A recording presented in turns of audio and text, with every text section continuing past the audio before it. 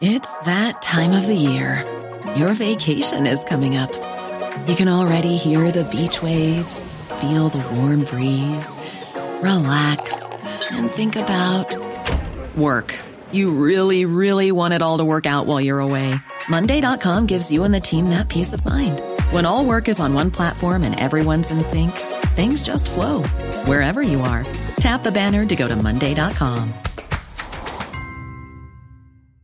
There's never been a faster or easier way to start your weight loss journey than with PlushCare. PlushCare accepts most insurance plans and gives you online access to board-certified physicians who can prescribe FDA-approved weight loss medications like Wegovy and Zepbound for those who qualify. Take charge of your health and speak with a board-certified physician about a weight loss plan that's right for you. Get started today at plushcare.com/weight loss. That's plushcare.com/weight loss. plushcare.com/weight loss. The Late Lunch with Blackstone Motors Drogheda, Renault Dealer of the Year, offering a new standard in used cars with Renault selection. Each model comes with fully serviced, full vehicle health check and delivered with industry-leading standards of 2 years warranty, 2 years breakdown assistance and low APR finance.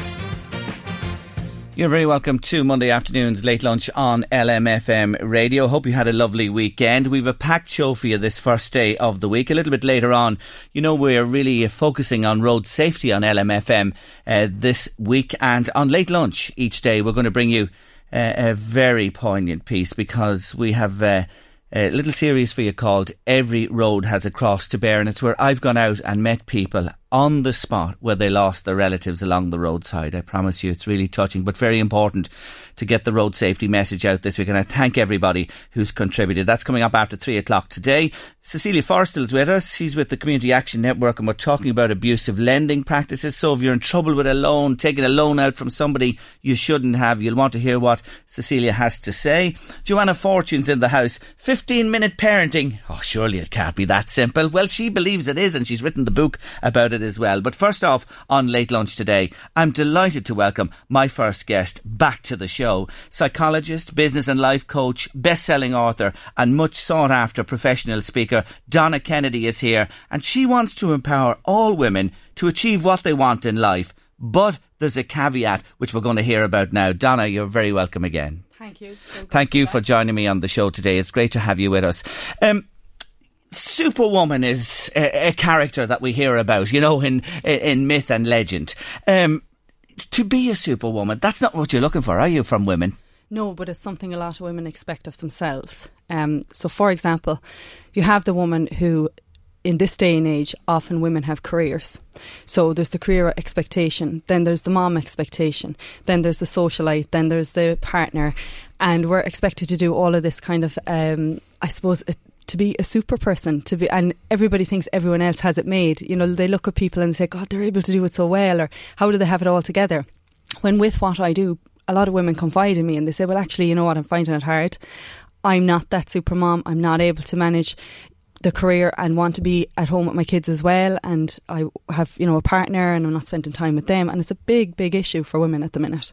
Where does that pressure come from? Is it from within the person themselves? Is it a societal thing? What? I think it's both. I think there's a massive expectation put on women at the moment because maybe of the rise in women of equality and that. So there's almost like an expectation there both of ourselves and both of other people.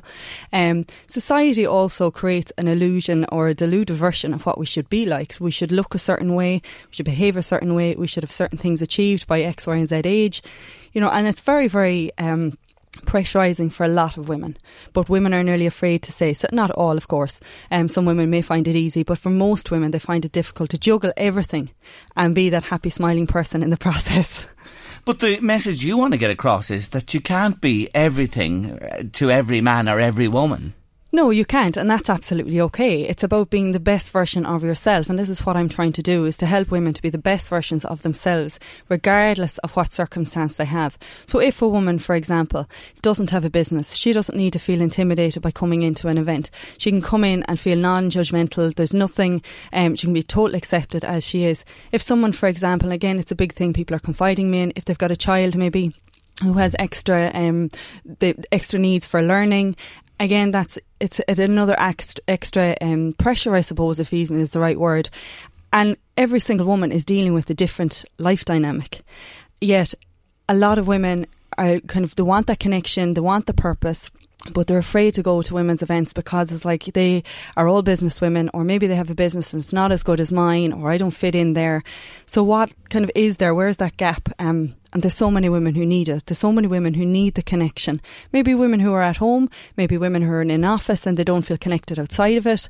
But there is the pressure that they have to be everything to everybody. And that's so unfortunate, because really it shouldn't be the case.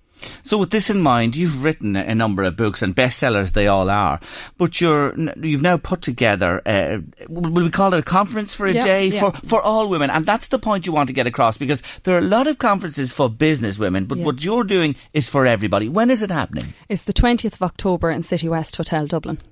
Okay, and I know you have a hell of a lineup, and we're going to talk about that in a minute. But what you want to say today is, somebody out there maybe that's just, has an idea for something, might have a desire to do something in their lives, want to get out of a rut perhaps that they're in the moment, feel they have something more to offer. Is that the type of woman you're looking for? Absolutely. And I think every 10 years your dynamic or your purpose changes, I think. And that's just what I found for myself and both for other people, that if what you want at 20 is not what you want at 30, 40, 50 and so on. That those benchmarks change.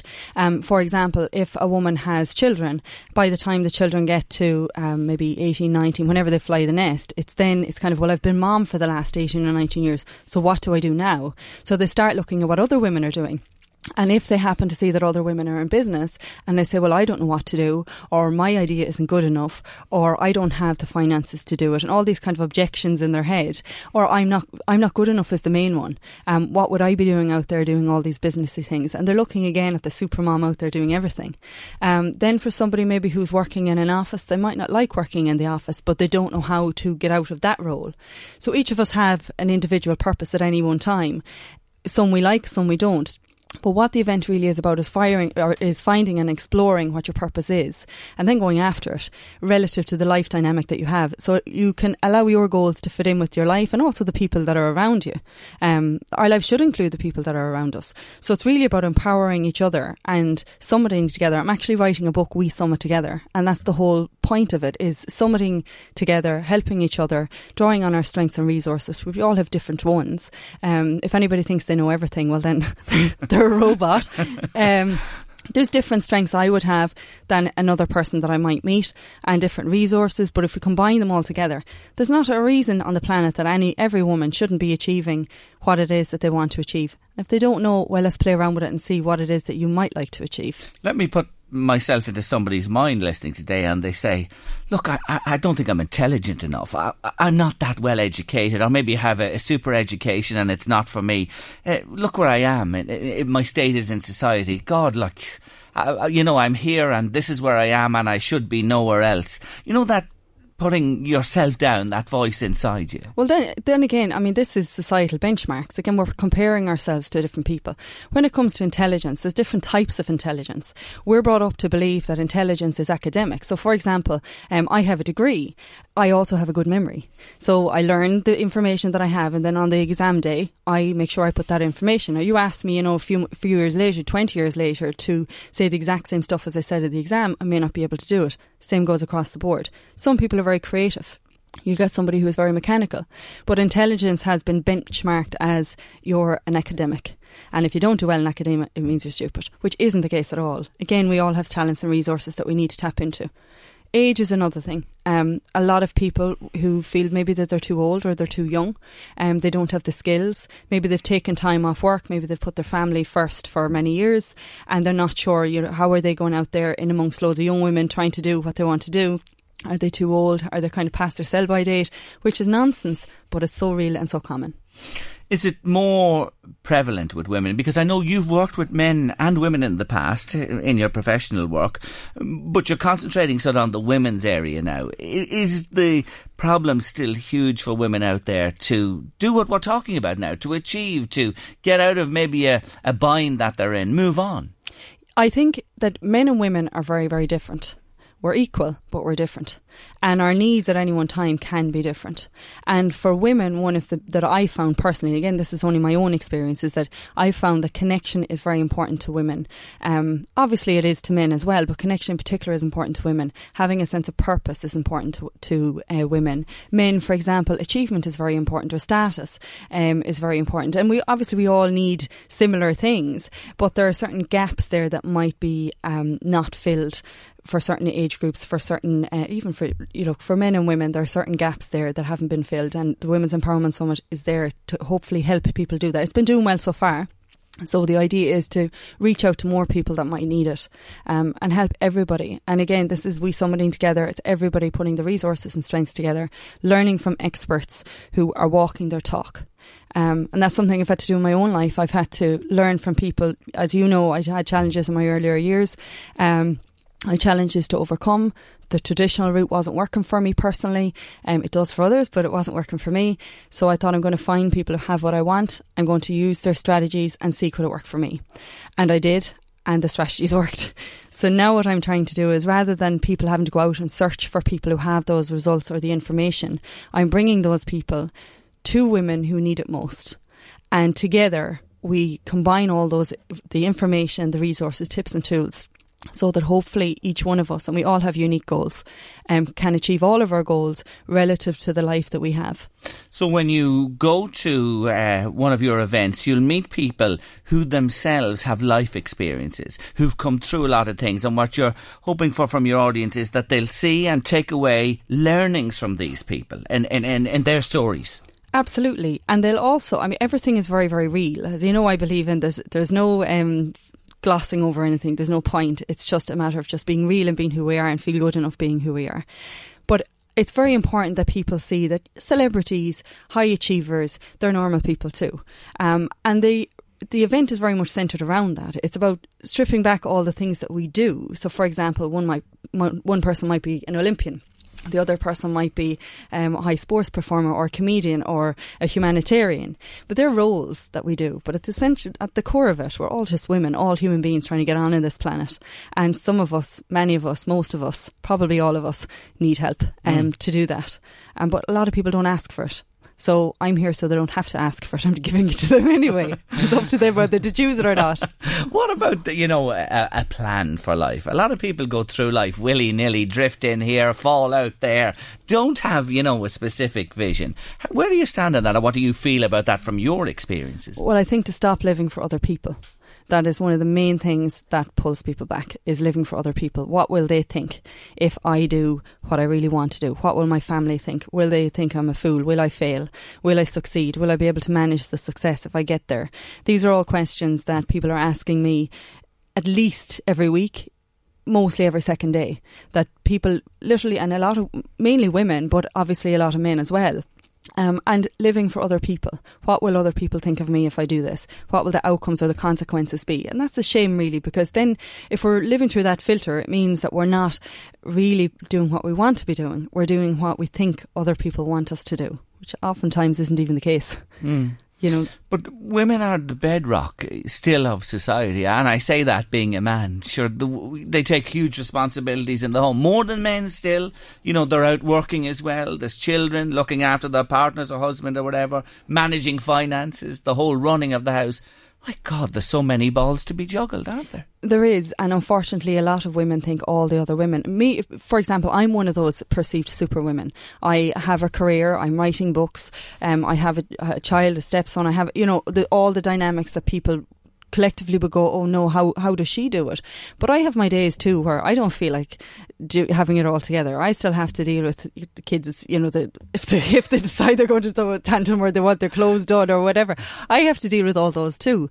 The problem is other women who are, if you like me, they're not saying that they have to do those things. So there's this portrayal of perfection, which is so unnecessary, and it's limiting a lot of women, in my opinion, because they're not doing what they could do or what they should do or what they can do if they just let all that go. And it is possible, if you have a dream or something you want to pursue, if you have a lot of responsibilities, you can work that into the fabric of your life. You mentioned superwomen doing all those things, and now here's something else. Absolutely. If you look at my life, Jerry, I have, before I had my son Ashton, I was totally not self-centred now, but I was selfish in that I didn't have anyone else to consider. I could just do my job the way I wanted to do, and I didn't really have anyone else to consider. Then when I had my son, my dynamic had to change. So I either continue to do what I was doing the way I was doing it, or I say, actually, you know what, I do want to spend time with my son. So that means I'm going to have to change my way of doing things. The goals can still be the same. So for me, I did a lot of stuff online. You can delegate different aspects. You have to work with different people. And that's just a matter of changing it. Most people don't know how to do that. So it's very, very important that people look at what is, first of all, important to them. Is the family important? Is a partner important? And that has to stay at the fore. And then ask the question, what do I need to do in order to make this life dynamic work? And then that's a matter really of finding people who've already done it. And these are the people I'm bringing to the event. People, you look at Derval O'Rourke, she's an Olympian. You know, she has a lot to contend with in her, if you like, in quotes, normal life. But she does it. You look at Deirdre O'Kane, you know, she's an actress, she's a comedian, she's doing gigs everywhere, yet she also has kids. So it's important that everything is stripped back and people realise, and women realise, actually you're quite normal, but you have massive capabilities if only you stop living for other people and hone in on what you're actually good at. Donna Kennedy staying with us on Late Lunch this afternoon. If you want to join in the conversation, comment in any fashion, don't forget the usual numbers, 086 1800 658 by WhatsApp or text, or you can call in on 1850 715 958. More from Donna after the break. Donna Kennedy's with me on Late Lunch this afternoon. You mentioned a couple of the people who are coming to City West to talk. Derval, we know Derval O'Rourke, of course, the dancing queen herself, from Drogheda actually, who I'm due a date with if she's listening in today. Deirdre O'Kane, you're still due here. Yes, this lovely lady Donna Kennedy has made it before you, but I know we'll have her hopefully before the end of the year. Who else? What other type of people? Well, Deirdre was speaking at the last event, but we have another dancer which is in the same competition, is Maya Dunphy. Oh yes. Maya did the series What Women Want, and she's an incredible lady, and she's going to be speaking at it. We also have Vera Toomey. Now Vera has become almost like a national hero at the minute. She walked from Cork to Dublin in pure love is the only way I can say it, for her child, to save her child. So she did a massive feat. So if anybody, again, these people are picked for various aspects of goal achievement. So, for example, a lot of people, while they're trying to achieve a goal, they get so far and then that momentum drops and they're like, oh, what do I do? How do I get past that block? Vera will be talking about that. Maya, again, she'll be talking about being authentic. Derval, a lot of people find it difficult to focus, so she's going to talk about the power of focus and how you can do that. Orla Carmody is speaking. Who we know very, very well here in LMFM Radio. She's there with you as well, is she? Yes. She is. And then we have Niamh Kavanagh, another that won the Eurovision twice. She won MasterChef last year. The reason I have her is because another thing that I'm listening to, and again I listen to what people are saying, is judgment and feeling good enough.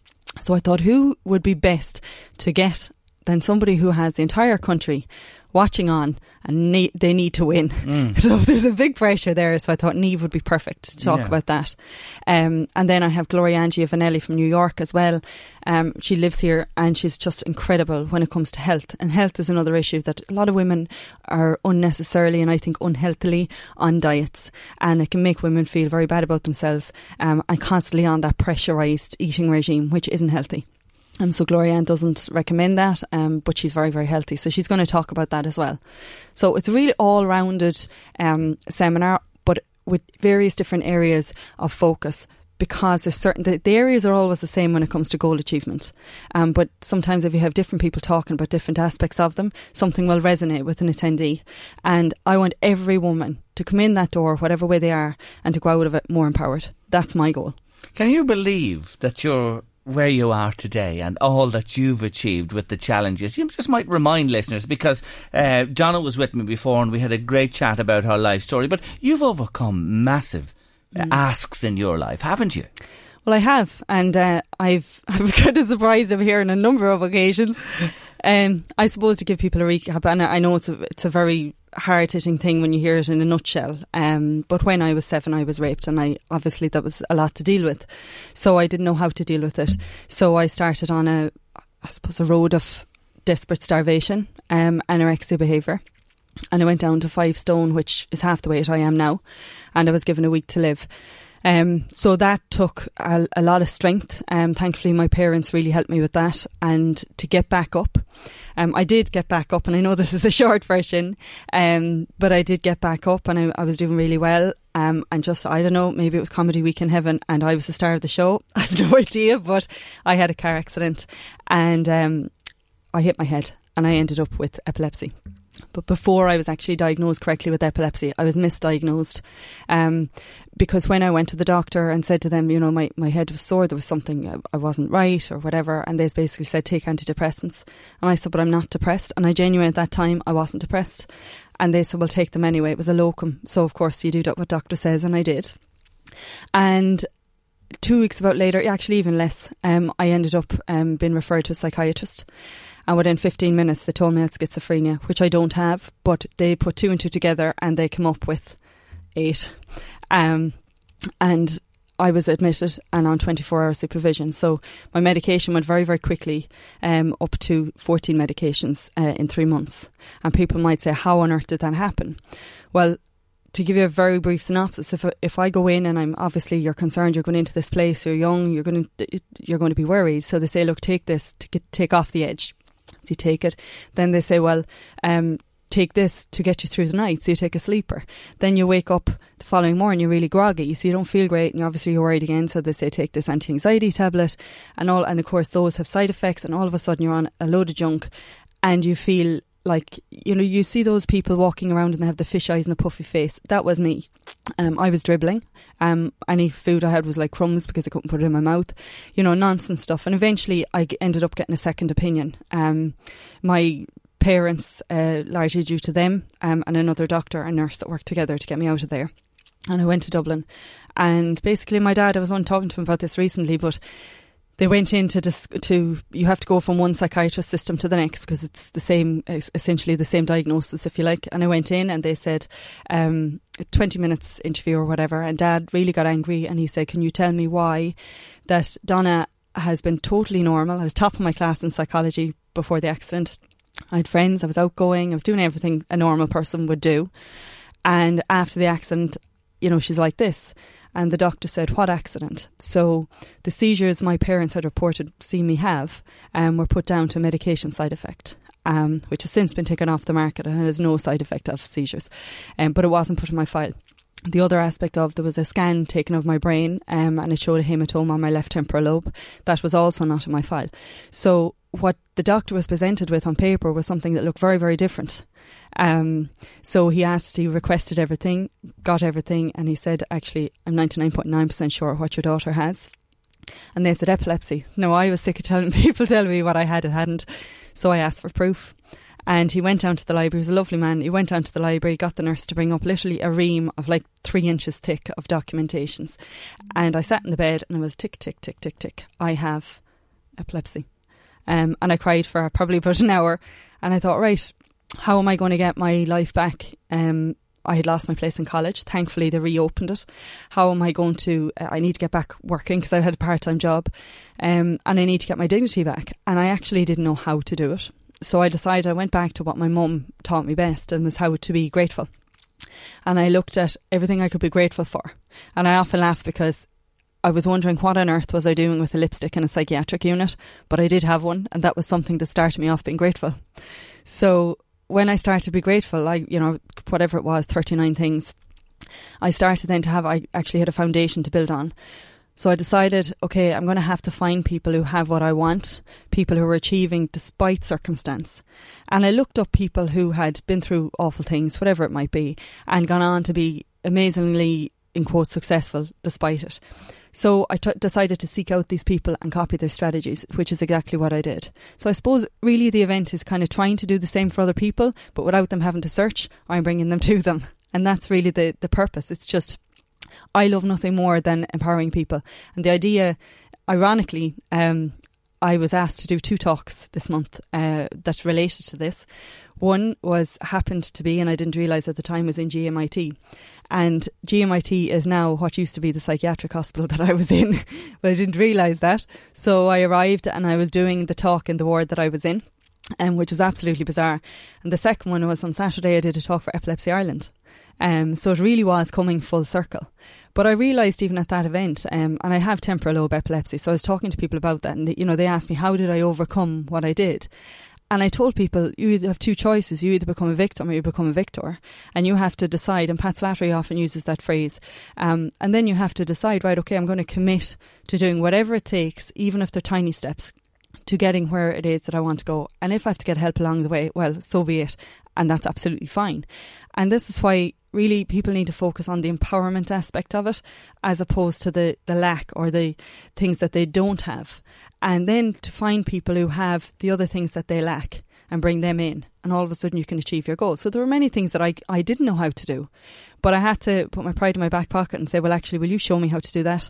And this, again, is what the event is bringing skills and resources to people. This is not people who are, just depressed, or people who are, it's everybody. Everybody from a high-powered CEO to somebody who is at home feeling miserable, whoever they are as a woman, I want them to be at this event so that they can become more empowered. And that's what it's about, is empowerment, and focusing on what you do want, not what you don't want. Do you notice how quiet I've been for the last while? Do I have think that that's the longest spell I've ever gone without having an input on Late Lunch, because can I tell you why? You've mesmerised me. You really have. You talk about, what you do, but your story is a wonderful, wonderful one. And here you are wanting to pass that on, the experience you've been through, what it's about, to other people as well. I think it's really, really brilliant. We mentioned Superwoman at the top of the show, but you're a wonderful woman. See, that's what we need to be, Wonder Women. Yeah, absolutely wonderful. Anyway, just remind them again before you leave us. It's the 20th of October, Saturday, City North, full day there. How can they find out more or book a place? No, it's City West in City Dublin. West, sorry, I beg your pardon, that's just the one that's near to us. Yeah, it's City West. They know it as well. It's handy around the motorway as well. Well, the website is WeSummit, so WeSummit.ie. WeSummit.ie. Simple as that. All the details are there, the booking as well. You've been a tonic to start the week today. Just as well, if somebody is looking to go, the price is $97 on the site, which includes lunch, tea and coffee, access to speakers or whatever. But if they enter the code WESPRO1, WESPRO1, they'll get €50 off. Okay, so my God, that is a great offer. Thank you so much. They'll be all onto it straight away. Hopefully. We have that detail. Yeah, we'll give you the code and all, and the website again if you just couldn't catch it there. It's been a real pleasure again. Good luck to you, and you're great. I've said it to you before. Donna Kennedy, thank you for joining me on Late Lunch. Thank you. The Late Lunch with Blackstone Motors Drogheda, Renault Dealer of the Year, offering a new standard in used cars with Renault Selection. Each model comes with fully serviced, full vehicle health check and delivered with industry-leading standards of 2 years warranty, 2 years breakdown assistance and low APR finance. My next guest on Late Lunch this Monday afternoon is founder of the Sullivan Parent-Child Relationship Clinic. She's a Sunday Times regular columnist and author now of a new book called 15-Minute Parenting. We actually met many moons ago on Late Lunch, and we're only after realising that, Joanna Fortune. You're very welcome back. It's lovely to be back. It's lovely. It's great to have you with us. 15-minute parenting. I hear them cry in LMFM land, if only. Oh, I hear you, if only. If I could crack now, Jerry, that we could parent in just 15 minutes a day, wouldn't I be a millionaire overnight? But no, what I really mean by that is when we only have these small pockets of time in very busy parent-child days, let's maximise the time we have. So one of the most common things that I heard in my work in the clinic from busy parents working outside of home is that by the time they get home from work, pick up everybody from childcare, get in the door, get a dinner on the table, they feel they're lucky if they've 15 minutes before they've got to try and get everybody up to bed. And they throwing their hands up going, look, what can you do in 15 minutes a day? And I had started to develop in the clinic this, what I'd call a cheat sheet of things. Well, here's a list of things you can do in 15 minutes a day, and here's the impact that could have. And that's really where the title has come from, is about looking at, if you tell me you've a small amount of time a day, 15 minutes, I'll tell you what you can get done in it. I was thinking about you coming here, and I tried to put down 3 categories of parent or guardian. The full-time, who are with their children all of the time, and I suppose would like a little bit of a breakaway. The part-time parent, maybe somebody who's doing job sharing or, works weekends there during the week. And the no-time parent. And that's what you're talking about, the parent who's running around. Well, do you know, it's really for all of the parents, because even if you're not at home full time with your kids, your parenting brain is still switched on all the time. Okay. And in fact, what you're probably doing is using your parental guilt stick to beat yourself over the head with what you're not doing, when actually if you could switch that focus and look at what you are doing and what you are getting right and shine a light on that, I think you can reinforce it. Because I with very, very rare exception, I would find that parents who come to me are getting way more right than they're getting wrong. It's just that we're wired to focus on the things we're getting wrong. And it's like if you do something and you get tons of compliments, but one person says something nasty, that's the little niggling voice that's going to resonate loudest with you. So I think it's a bit like that. I think that as parents, we've got to give ourselves a break, because if you're a parent parenting full time at home, it can equally be very hard to find 15 minutes a day to simply sit and do mindful play with your child, because you are doing all day long. And it can feel like I'm never going to get time to sit down and do that. So it's about chiseling out these moments of meeting and maximising them where you have them. So this is it. It's about 15 minutes and 15 very special minutes. And if you can do this a day, you're saying to me, that'll make a massive difference to you as the parent and the child. Absolutely, for a couple of reasons. Because if you do this every single day, it becomes consistent and predictable. Your child can predict with certainty that there is a period of time in the day when you will sit and be 100% present. And I mean no phones, no distractions, no I just need to take the pot off the cooker, nothing at all. For 15 minutes you are utterly present and in the moment. When you do that consistently every day, your child will stop demanding of you, mommy, mommy, mommy, daddy, daddy, I need you, because they know this time is coming. And that's massively reassuring for them. It's also play that is at their developmental age. So the book is written very much, look, anyone listening, you could line up 3 7-year-olds and they will all behave and emotionally relate in very different ways, because some 7-year-olds think they're 11 and some 7-year-olds are still very much 5, and some are, bang on 7 and doing that average way of doing, and they're doing just fine. But none of that is right or wrong. Kids are different. And as a parent, you're the expert on your child. So if you have a very young 7-year-old, you play and parent with them you would a younger child. And equally, if you have a child who thinks they're that bit older, it's no harm to remind them that playfulness can be fun. So you lay out in the book, I know this, and it goes through the different life stages, up to 7 years of age in this particular book, as to what you should do in this 15-minute window. Now, can that 15-minute be at the end of the day, like when we have dinner and you put it aside then? Or, other people who are with them more full-time, can it be 5 and 10 or, It absolutely can, and it's going to look different in other homes. Like some homes, 15 minutes together playing is going to be first thing in the morning, and for other parents listening to that, they go, oh my God, I couldn't imagine anything worse than trying to do that in the chaos of our morning. Your house, then it might be in the evening time. Equally, if you're very, very busy and you might have lots of children and you're thinking, I'll build up to 15 minutes, but can I start on something else? Yes, you can. You can do 5 minutes in the car on the way to school. I've got play games in there that you can do on the go. What to do in traffic, what to do in the car. You could do 5 when you get home from wherever everyone is, and you could do 5 embedded into your busy bedtime routine. So I think that's key as well, that I don't want anyone listening to think, oh goodness, here comes another voice now telling me yet another thing I have to fit into my busy day. Actually, there are ways to cleverly embed this into your existing routine. So taking things that you're already doing, that you have to do on a daily basis, and just changing them ever so slightly to get this mindful play in there. You said something a moment ago I want to come back to and emphasise: the digital age, smartphones, putting them outside for that 15 minutes. Well, children younger are getting these devices. But I want to say, that message should be listened to. Open your ears now, parents and guardians. It's a two-way process here. And I think at times the parents are even worse than the children. I think as parents, we've got to trust that we are the best teacher, the best tool, the best plaything that our children could have. They are looking at us and to us all the time, even when we're not aware that they are. And that includes taking their emotional and behavioural lead from us.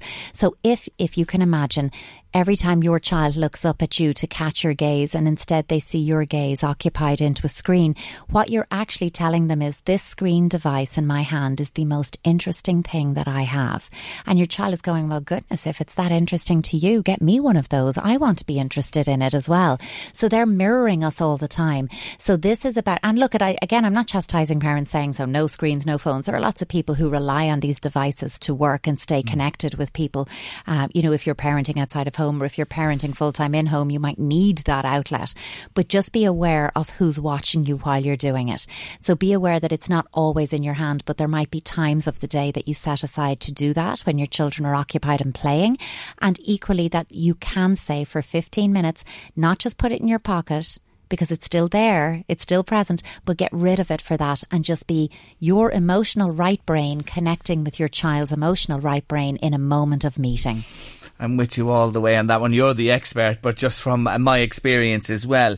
The ability, this is something that jumped out at me in reading the book, the ability to emotionally self-regulate. Yeah. Is one of the key things, you say, in the development of a child and into their teenage years and beyond. What do you mean by emotionally self-regulating? Yeah, I think as parents, one of the biggest mistakes all of us make is that we can expect too much too soon from our children. We sometimes, anyone who's ever, if you've a toddler and you're trying to rationalise and reason with them and say, but why did you do that? We've talked about it before, and you're just driving yourself crazy because it's not landing at all. What we can look at there is that children under 7 do not self-regulate their emotions. They co-regulate in response to their parents and carers. So what I mean by that is, if, for example, when your child is losing it, and they will, and you lose it with them, they can't co-regulate with your rage. The only person who needs a timeout in that situation is the parent, to cool down and bring it down the heat a little bit so that you're beneath your child's arousal level so they can connect with you and be co-regulated downwards with you. I'm doing little hand signals as if people can see me. Yeah, but you're explaining it very well, let me say. And that's but really I know what you're is. saying, and I know in the book you say, when a tantrum, we'll call it, happens, grab them, take them out of the situation. Separate them from the action, whatever it is, wherever it is. Yeah, cool. No need to just distract. Distraction is a good tool you talk about as well with children. I think distraction is key, and especially if we're talking about an under 4-year-old, discipline is a waste of your time. It is only going to drive you insane. That you are definitely going to hear yourself say, are you listening to me? And as soon as you have to say those words, the answer is no. Because if you have to ask, you know the answer. An under 4-year-old really doesn't consistently do cause and effect. So when you punish them for something they've done, they really do not consistently anyway link what they've done, their behaviour, with your consequence. They simply think you're mean and unreasonable, and they will rage against you. Now, that being said, I'm not saying let everything go, because boundaries are really important. Children will never thank us for them, but they do need them. But you will be better off coming down to their eye level. Obviously, with an under 4-year-old, hold their little hands, because coming down to the eye level of an angry toddler gets you a slap. So hold their hands, maybe sway them, because rhythm and synchrony is very good for emotional regulation. You come down and you say a very gentle yet firm no. Stop doing whatever they did, and then very quickly distract and redirect them. And what you want to do is give them a behaviour and an activity that you are happy for them to do. So effective discipline for me doesn't have to punish the behaviour you don't want to see. It has to teach the behaviour you do want to see.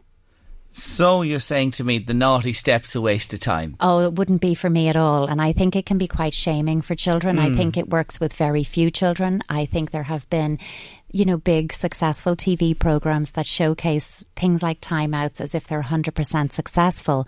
But actually you can carefully select enough families where it does work to make it look that way. It works with very few children. If you have a more emotionally sensitive child, a child who has a tendency towards anxiety or worries or feelings, as I'd call them, then isolating them from you, they will feel rejected, and it can actually make their behaviour worse, not better.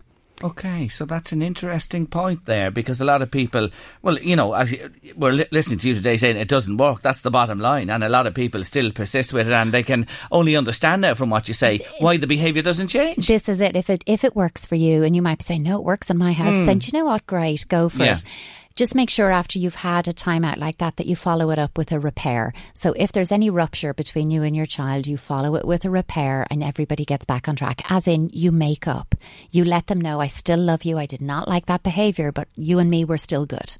That's really sound advice. Joanna Fortune is with us. When I saw the title of this book, I thought, somebody's onto something here. 15-minute parenting. Give me some of that. I've cracked it. You're getting plenty of it on Late Lunch today. Stay with us. 15-minute parenting. Yes, folks, it can be done. Joanna Fortune's with me today. She's the author of this brilliant new book. Can I come back to the area of discipline with children for a moment?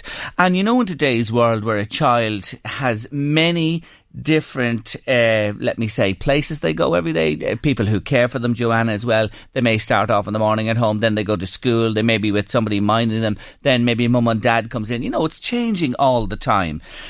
How does discipline... How do you discipline them there? How does it work? Yeah, I mean, for the most part, as best you can, and I can empathise completely because that's such a relatable situation with parents who are working outside of home. They may be splitting childcare between third-party childcare provider, a family member, grandparents doing 1 or 2 days a week. So your child is coming into contact with lots of influences. And that doesn't have to be a bad thing. That can be lovely. You know, they're getting, a wraparound care approach. But I think what's really important is that you as the parent are very informed as to what no means in each of those settings. So how does your creche or childminder deal with discipline? What is their process and protocol?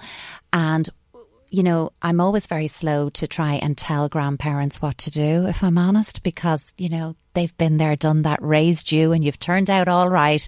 So let them at it. And I think the role of grandparent is so valuable and important in little children's lives that I think, the fact that Granny and Grandad let a few things slide is probably a privilege and rite of passage.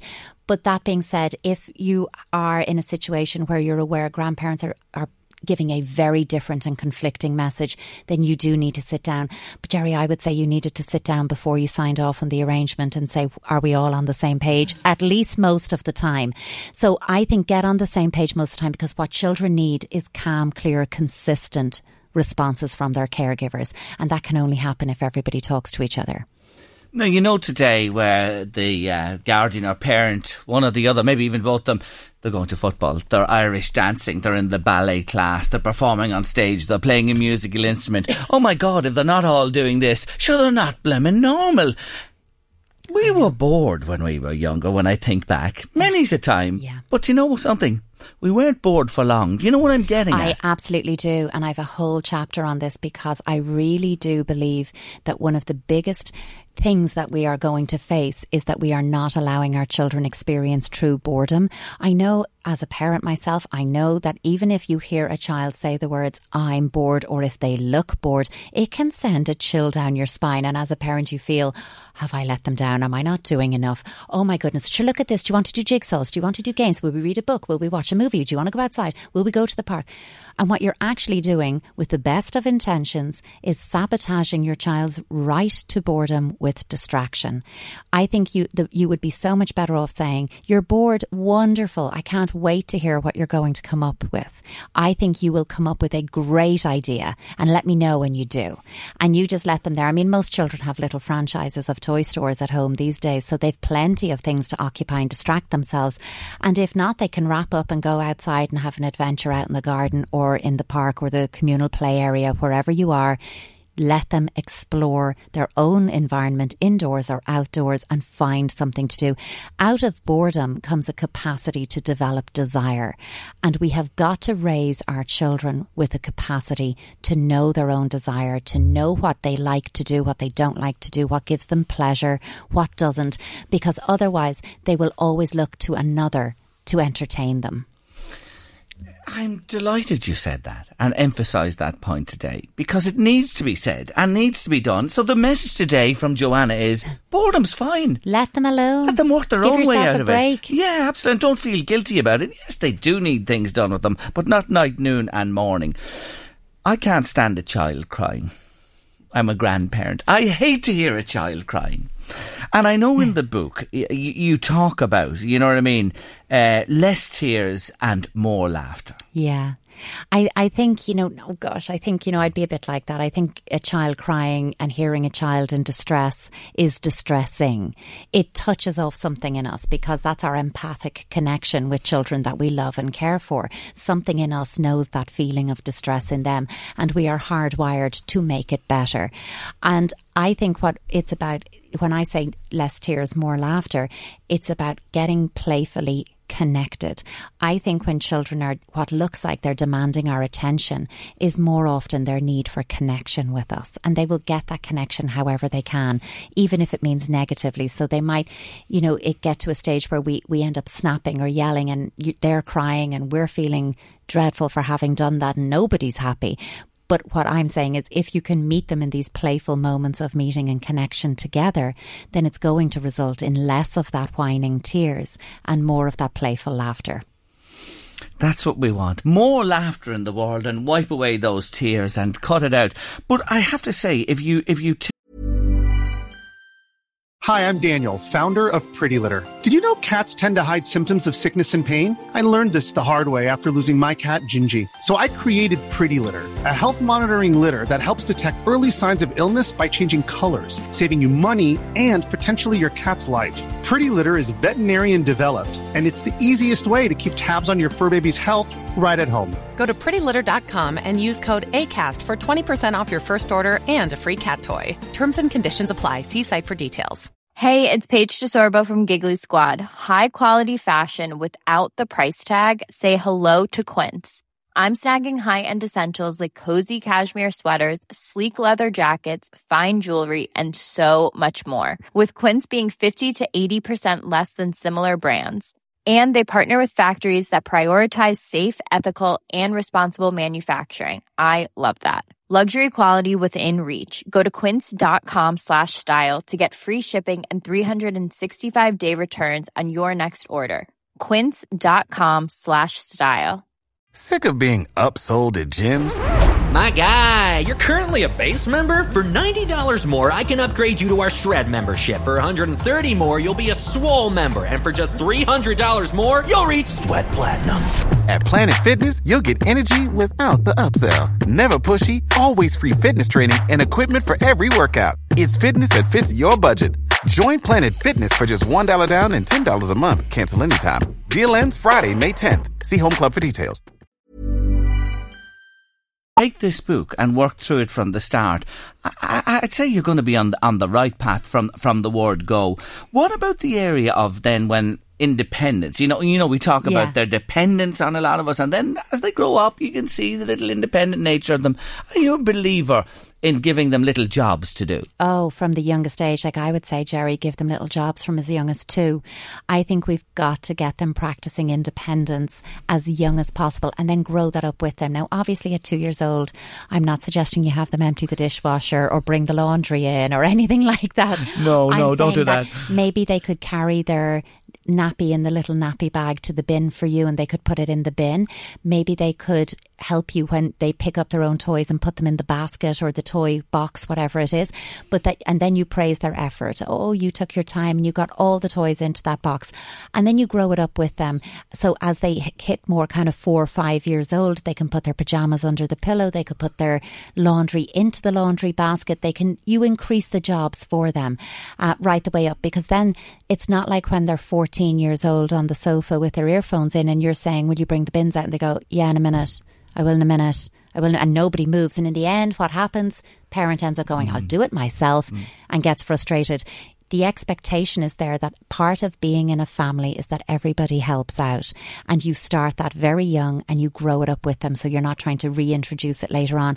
Nor do I think that children should be paid for every little job that they do around the house. I think there should be set chores that they simply must do, and then if you want to link pocket money to chores, you give them additional chores that they might get paid for. But there should always be a couple of things every day that they have to do. If nothing else, it gives you an opportunity to praise them. Absolutely. Just one more area before we finish, and honestly, I could talk on to you. I absolutely love this book. I really do. I'm going to tell them in a moment again. Pleased. Really. But anxiety, in the world today, anxious children, anxious parents. If you work through what you suggest here, starting from a very young age and that 15-minute play and all that we talked about for the last short while, is that the things, or are these the things that will ensure that we don't rear anxious children or are not anxious parents? It will definitely help. I think some children are more hardwired towards anxiety. Their inner worry alarm is a little more sensitive and goes off quicker. I mean, other kids, you might be listening going, and you might be thinking you're raising one that's Teflon coated and everything just seems to slide off them. Nothing lands and they're bulletproof, they're grand. And another child who feels everything at what I'd call that too much level all the time. So if you're a more sensitive child, you tend to take on the feelings of those around you. And as a child, it's very difficult to differentiate between what's your stuff and what's someone else's. So if you think of a sponge that gets soaked through, every now and then you got to pick it up, wring it out so that it can function. Parenting an anxious child is about making sure they don't get saturated with feelings they can't process. And that's why the play, because play is the language of children, is absolutely the means. Instead of you saying, now tell me all about your worries, let's talk about them, because that's trying to keep them up in their thinking brains. I'm saying forget that. If you want to know what's going on, sit down and play. It's all happening there in front of you. Well, I can tell you one thing. It all happened for me reading this brilliant book. In my years doing Late Lunch, I'll say this now, this is probably the most brilliant book I've read on parenting. I'm so flattered. Thank you so much. And I've interviewed quite a number of people. I think this is just outstanding. It's Joanna Fortune, 15-Minute Parenting, the quick and easy way to connect with your child. I recommend it highly. If you're expecting, the time to get it is if you're expecting a baby and start from the start. Because there's a whole piece at the beginning about preparing for parenthood. Absolutely. Yeah. And even if you're down the road a bit, get it, read back, read forward. If you have a child, maybe you'll have another one or two. So you never know, God's good. Get it as well. I recommend it. It's absolutely brilliant. I have one copy. They don't want me to give it away. And the Sinead Brazel's going mad there. But I'll contact the publishers. I'm sure they'll look after us. They will. I know they always will. They're brilliant. I will give this copy away. Joanna will sign it for you. But you'll have to tell me why I should give it to you. This is a brilliant book. I just don't want to give it away with a one-word answer. Text us or WhatsApp us now. Why should you have this brilliant book? Are you expecting a baby? Have you one just arrived? Parents, grandparents, guardians, get in touch with us now. 086 1800 658. That's 086 1800 658 by WhatsApp or text. And you could be reading this book very shortly. It's been a real pleasure meeting you again. And congratulations. Thank you so much. Lovely to come in and talk to you. Thank you indeed. Thanks, Joanna. The Late Lunch with Blackstone Motors Drogheda, Renault Dealer of the Year, offering a new standard in used cars with Renault Selection. Each model comes with fully serviced, full vehicle health check and delivered with industry-leading standards of 2 years warranty, 2 years breakdown assistance and low APR finance. We need 5 finalists for next Saturday. Village Hotel, Bettystown, our dream wedding giveaway worth €15,000. We've had hundreds and hundreds of entries. We've been talking to lots of people. We've whittled them down. There's 3 already confirmed. Monday it is. How about number 4? I wonder, is Ciara Maguire there to talk to me? Hello, Ciara. Hi. How are you? I'm okay. Do you know why I'm ringing you? Kind of. Well, let me tell you, Ciara Maguire and your beau, Stephen Harmon, you are our 4th finalists in our dream wedding giveaway. How does that sound? Are you excited?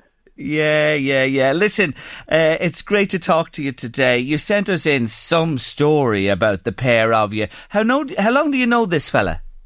About 5 years. 5 years now, yeah. Where'd you meet him? I met him in Clotterhead in the pub. In a pub in Clotterhead, as all great love stories begin. And was it love at first sight? It was, yeah. Straight away, you knew, this is him. He's the man for me. Yeah, well, I changed my mind a few times.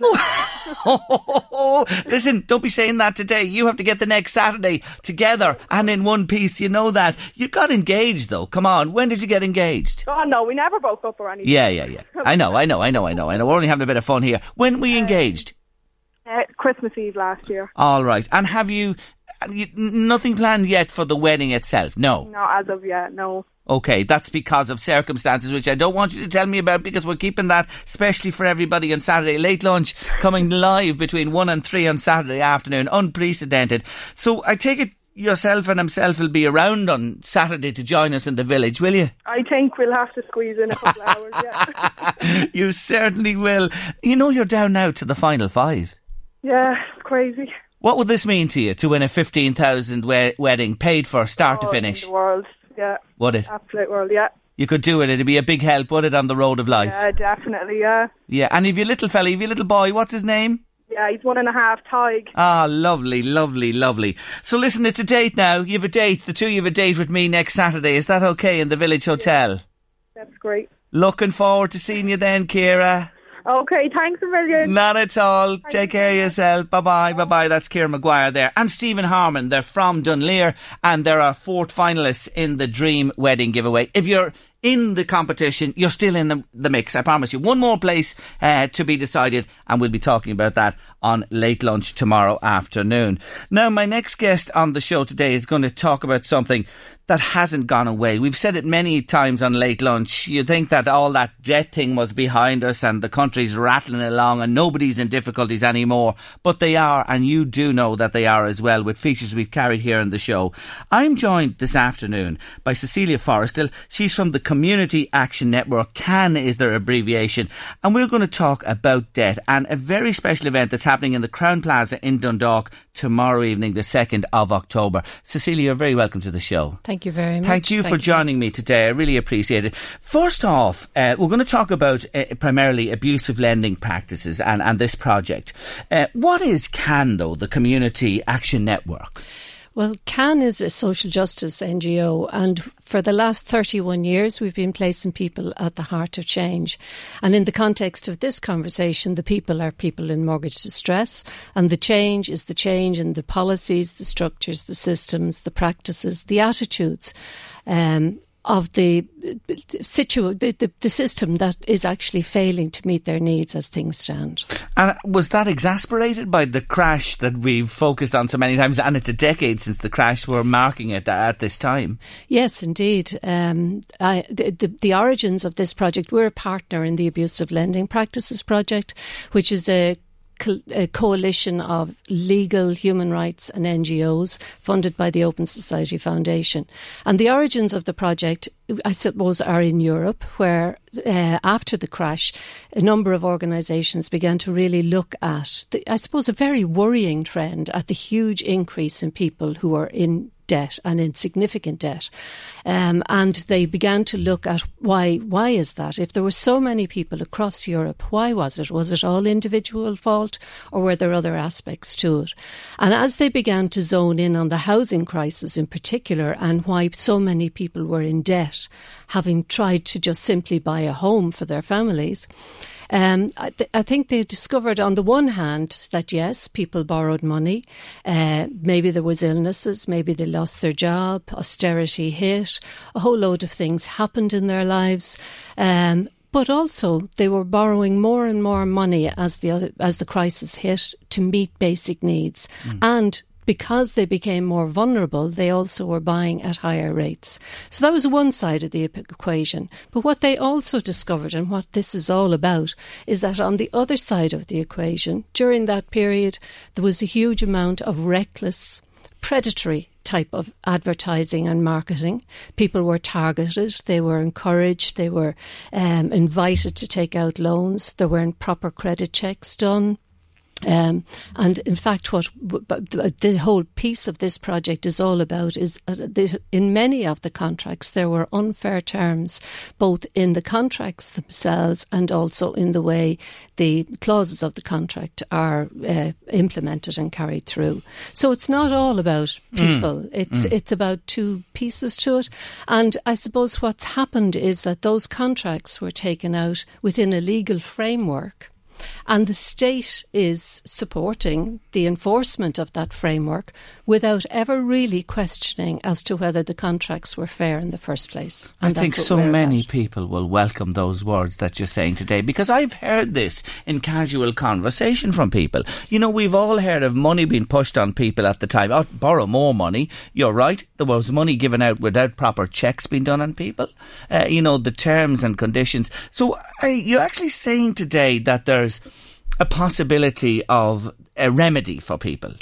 Well, what we're saying today is that there are two pieces of European legislation that should be used in the Irish courts that are not being used. And I can fill you in on what those pieces of legislation are, but essentially that's what we're going to be talking about in great detail tomorrow evening at the meeting. So briefly, what are they? Well, the legislation has to do with consumer law, which is a piece of legislation called the Unfair Contract Terms Directive. And the other one has to do with human rights, called the European Charter of Fundamental Rights. And without getting very complicated about it, previous court cases in Europe and in Ireland say that these laws can be applied to people who are in mortgage distress, and that if applied correctly in cases where people are at risk of possession orders being granted against them or at risk of eviction, they have the potential to protect them. Okay. Now, they're not being applied in the Irish courts, and that's a cause of concern for the project, which is why there's one whole branch of the actions related to the project to do with educating lawyers, educating courts, justices, registrars, all sorts of people about the laws and asking them to apply them more.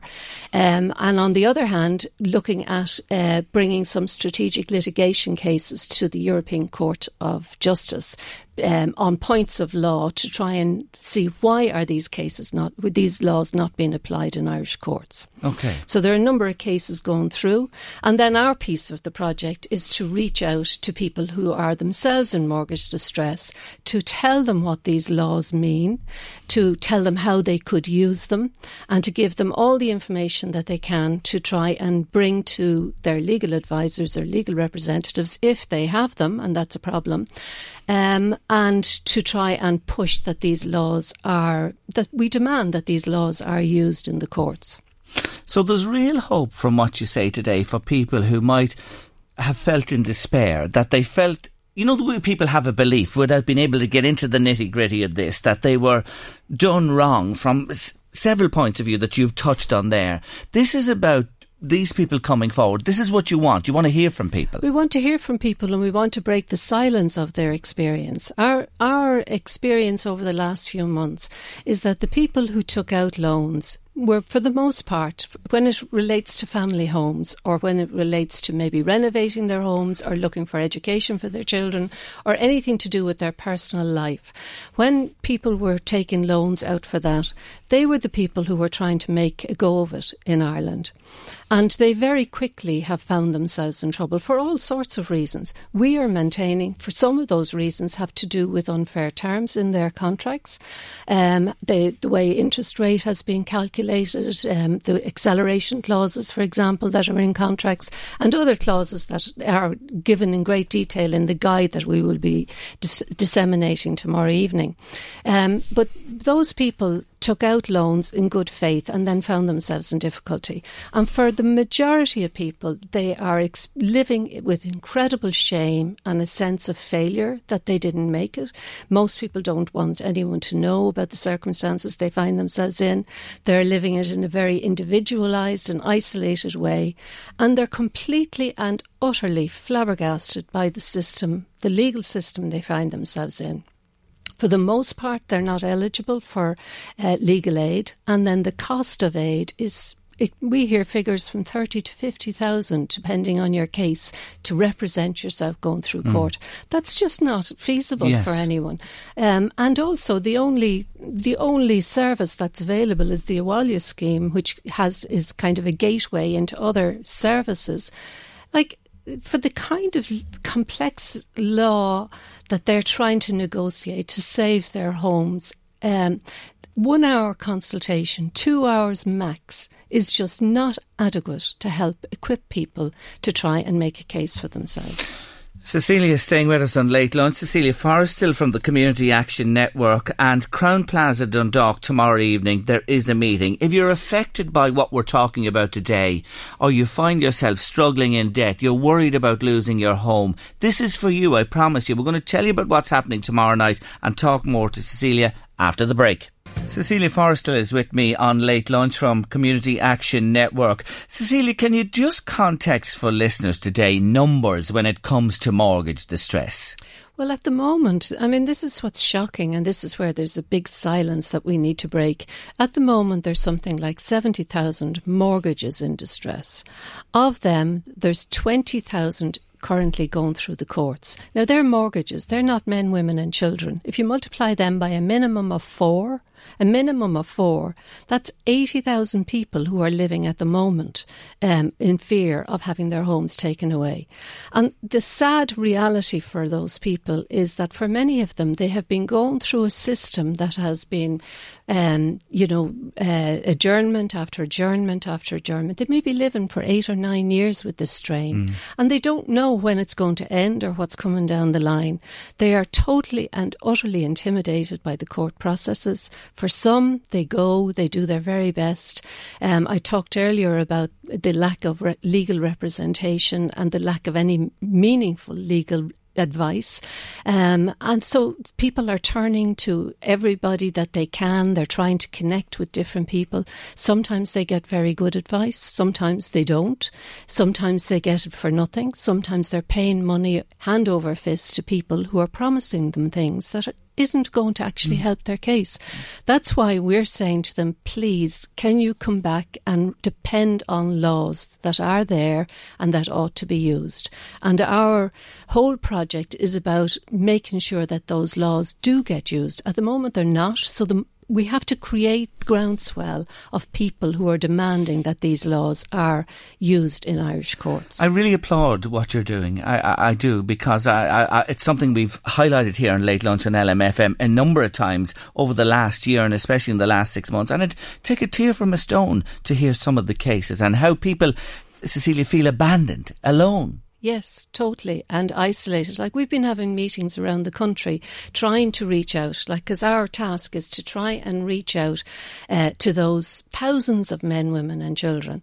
And one of the interesting things that we're finding is that we might have a meeting in Mullingar and we'll get people coming to it from Clare or from Mayo. They're not coming from, they may not be coming from Mullingar. I was at a meeting in Limerick only last week and people came from Cork and from Clare.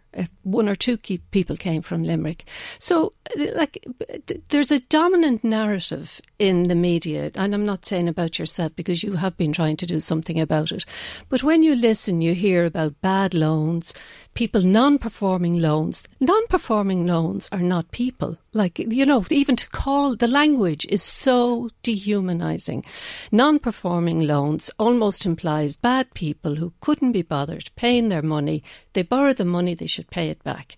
That doesn't in any way reflect what I hear on the ground around people who, for the most part, don't even know sometimes who they're paying their money to now. And there's very, very little conversation about the human stories that lie behind the people. And I think I think as well it's really important to say that there are as many reasons why people are in mortgage distress as there are people. But it is not all about what they did. There are unfair terms in contracts. There is an absence of legal representation for people. And as well as that, under the 2 laws that we're talking about, the courts should be doing an assessment, not will you do it or would you mind doing it. Under law, they must do an assessment of all the mortgage documents to make sure that there are no unfair terms. This is not happening, and yet we know, and people will see in the guide that we're disseminating, that there are unfair terms in contracts. People should be able to access all their documentation, not just their mortgage contract, but all the advertising, everything that went on ahead of it. They're not being able to do that. Now, once the court begins to consider, we're saying to people, ask to have the unfair terms assessment done. And it's not about asking verbally. There are templates, and the guide that we're talking about and the website abusivelending.org has a whole series of affidavits, templates for affidavits that all you have to do is fill in your own details to be doing the required legal process that looks for this unfair terms assessment. OK, we're going to give out those details now in a moment, but just before we do, one aspect of this that's raised its head, and I've heard people saying it, and I think you touched on it earlier, where an assessment was done about somebody's capability to borrow the amount that they borrowed, and that wasn't particularly done properly, or disregarded, or not paid attention to at all. Is that something that's in this process that we're talking about here today to be looked at? Well, everybody's individual situation is separate, so I don't want to get into saying... But in general terms... Grand terms. Yeah. In general terms, there are unfair terms in contracts. Okay. Now, but the important point is you do not have to prove what they are. You do not need to know what they are. You simply need, with using the proper affidavit, to ask that your documents are assessed. And the reason why you do that is that once you do that, you then activate the other assessment under the human rights law, which allows the court, you can request the court to decide if eviction is a proportionate response to the circumstances you find yourself in. And that's the one that you really want to use. If there's unfair terms and they get eliminated, your contract still stands. It may save you money, it may do a whole load of other things, but your contract still stands. But to get the proportionality assessment under the European Charter of Fundamental Rights, that puts you in the best place to consider whether it's in the rights of your children, older people, people with disabilities, your right to privacy and to a home, whether all those rights are going to be served by eviction or not. So tomorrow night, this talk, it's for an hour and a half, is happening at the Crowne Plaza Hotel in Dundalk from 7:30. In a few words, is it for people who are facing eviction from their home? Is it for people who are not opening those letters and trying to ignore the debt? People who are trying to pay it but struggling big time? Does that sum up who it's for? It's for everybody in those situations. Anyone who, even no matter what stage they're at in terms of court proceedings, but if they're in mortgage distress in relation to their home, or anyone who's helping people in mortgage distress in relation to their home for no cost, that's who we're targeting for tomorrow night. All the information that's being given out is given out completely free, and it's not there for anyone to make money out of. So tomorrow night we will go through what is in the guide and explain to people about the templates. We'll also explain to them the importance of data collection, and we are conducting our own research at the moment, so we'll be encouraging people to fill in a questionnaire, totally anonymous. And in fact, if anyone can't make the meeting, could I suggest that they get onto the abusivelending.org website, where they'll get all the information, but they'll also have access to the survey. The importance about the survey is that it's actually changing the stories into statistics and actually giving us authority to speak more about the reality for thousands and thousands of men and women. And it is a reality. I'm delighted you came today to talk to us. I've really enjoyed our conversation. And if we help one person today, but we're going to help more, I know this. If you can get along, folks, tomorrow night, and you're in the category of person we've been talking about, or you know someone who hasn't been listening to us today, tell them about it. 7:30 tomorrow night, the Crowne Plaza Hotel in Dundalk. Everybody welcome. And that website again, abusivelending.org. For the moment, Cecilia Forrestal from Community Action Network. Thank you so much for joining me on the show. Thank you, and thank you very much for having us. Thank you. The Late Lunch with Blackstone Motors Drogheda, Renault Dealer of the Year, offering a new standard in used cars with Renault Selection. Each model comes with fully serviced, full vehicle health check and delivered with industry-leading standards of 2 years warranty, 2 years breakdown assistance and low APR finance. You're with Late Lunch on LMFM Radio this Road Safety Week, and we're going to talk more to you about that just in a moment. But before that, my God, Sinead, we got some messages for Joanna Fortune and our 15-minute parenting. Yes, and I'd like to read some of them here for you, Jerry. I would absolutely love the book. I have a little lady who is such an anxious child. Every day is a struggle for her. She missed loads of school last year because of this and has gone from dancing on stage in front of hundreds of people to not being being able to even walk into a feis.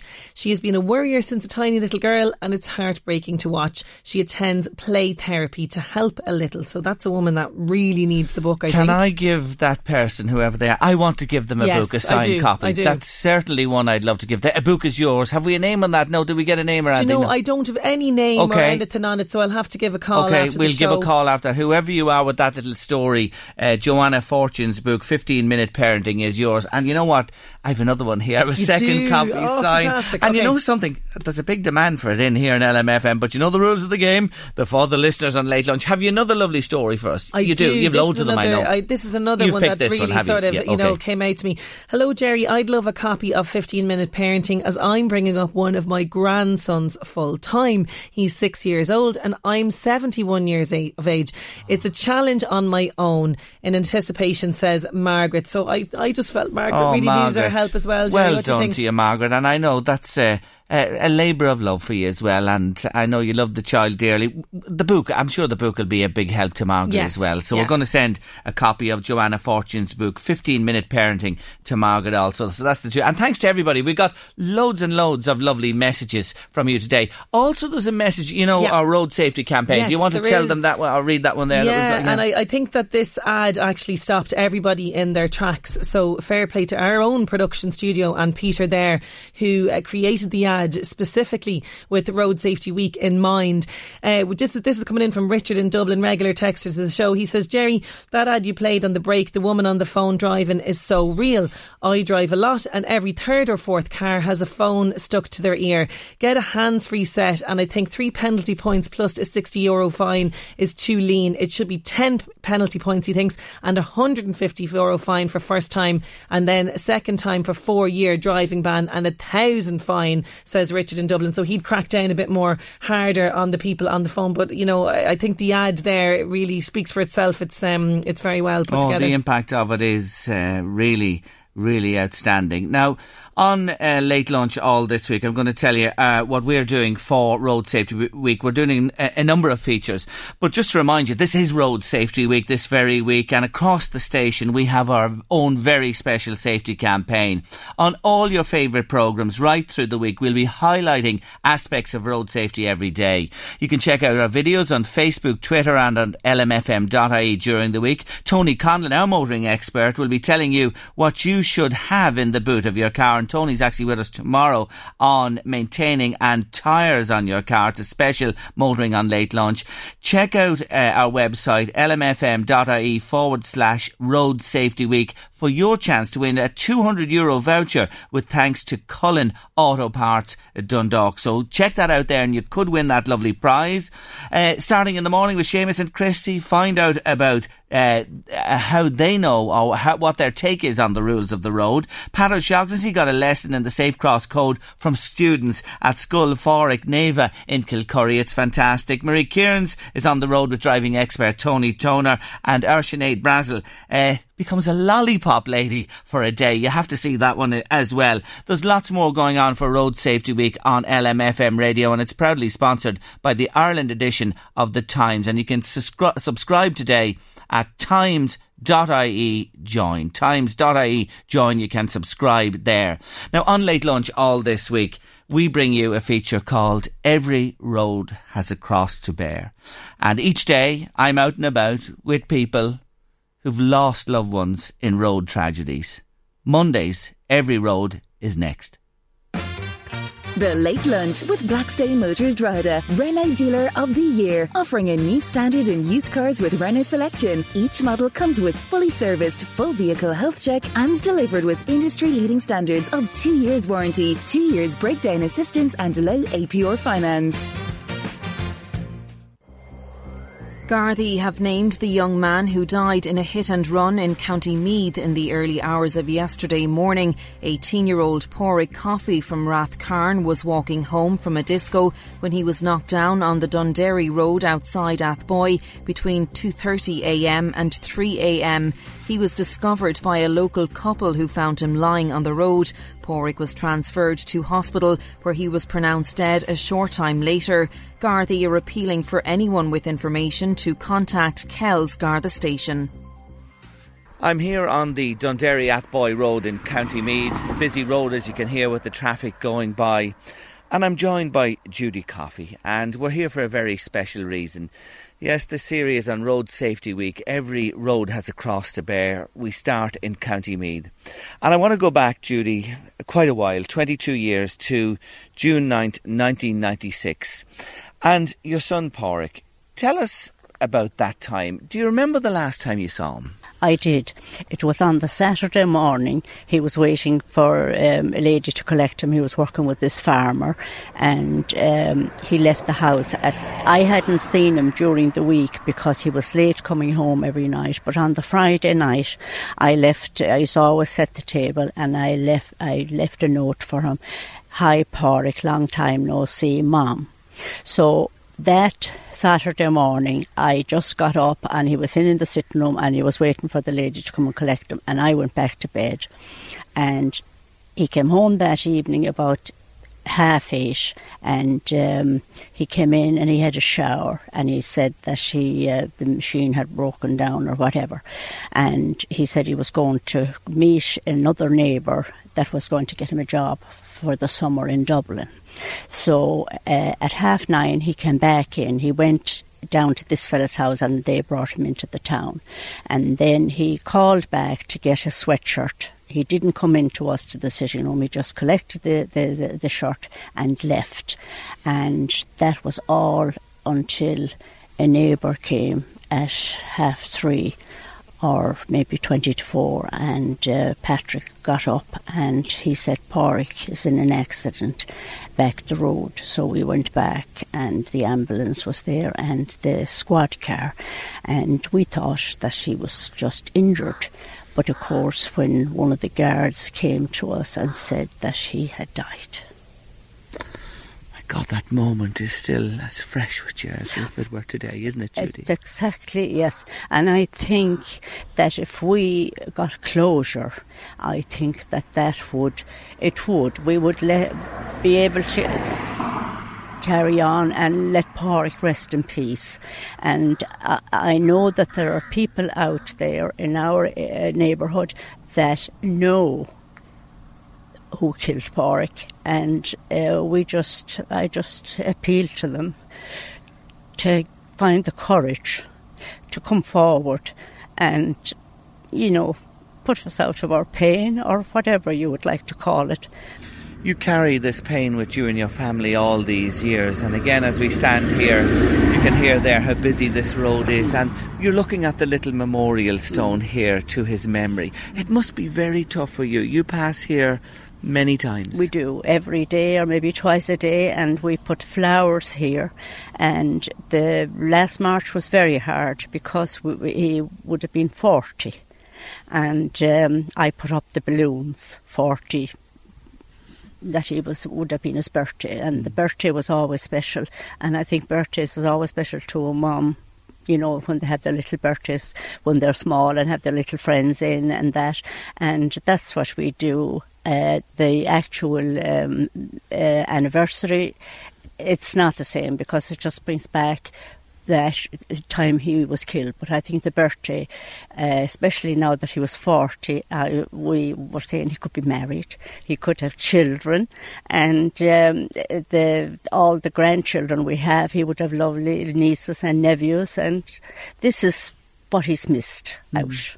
Those are the thoughts that go through your mind at these special times. He was only 18. He went into Athboy and he was out. It was a Saturday night. He was out with his friends, and he was making his way home along this road. Yes, he was. Now, he was supposed to be home with a cousin of his and a few of the friends, the taxi that brought them in. But for some reason, Pádraig didn't appear. I think he was talking to a girl we heard afterwards. So he was seen coming up the town, and he was seen out near where he was killed at about 3:05. A taxi lady saw him and he thumbed her, but she was full. She told me that she couldn't take any more, and that was the last really that somebody saw him actually along this road. Yeah, that's the last time he was seen alive, was at the corner just here. Just here beside us where this little memorial stone stands. He was struck by an unidentified driver and killed and died at the scene. Yes. He died at the scene, yes. And somebody came on the scene and went back and phoned the guards in Kells, and they came. I think the call came through in Kells about 3:10 or around about that time. So he was killed outright. So then he was taken to Navan. And have you many memories of that, of actually getting the word? You know, you told me a moment ago you got the call from the guards. Did you still hope that he was maybe alive? Well, we did. Patrick and I, we he was out in the car and I just was putting on my clothes and we went out, and I just thought he was knocked by a car. And when we came down the hill, I could see the blue light, and we could see the ambulance, and at that stage I thought, well, the ambulance is still there and the guards are there, and we thought he was still alive. And of course we couldn't imagine, this is what we said to one another, how can we live without him?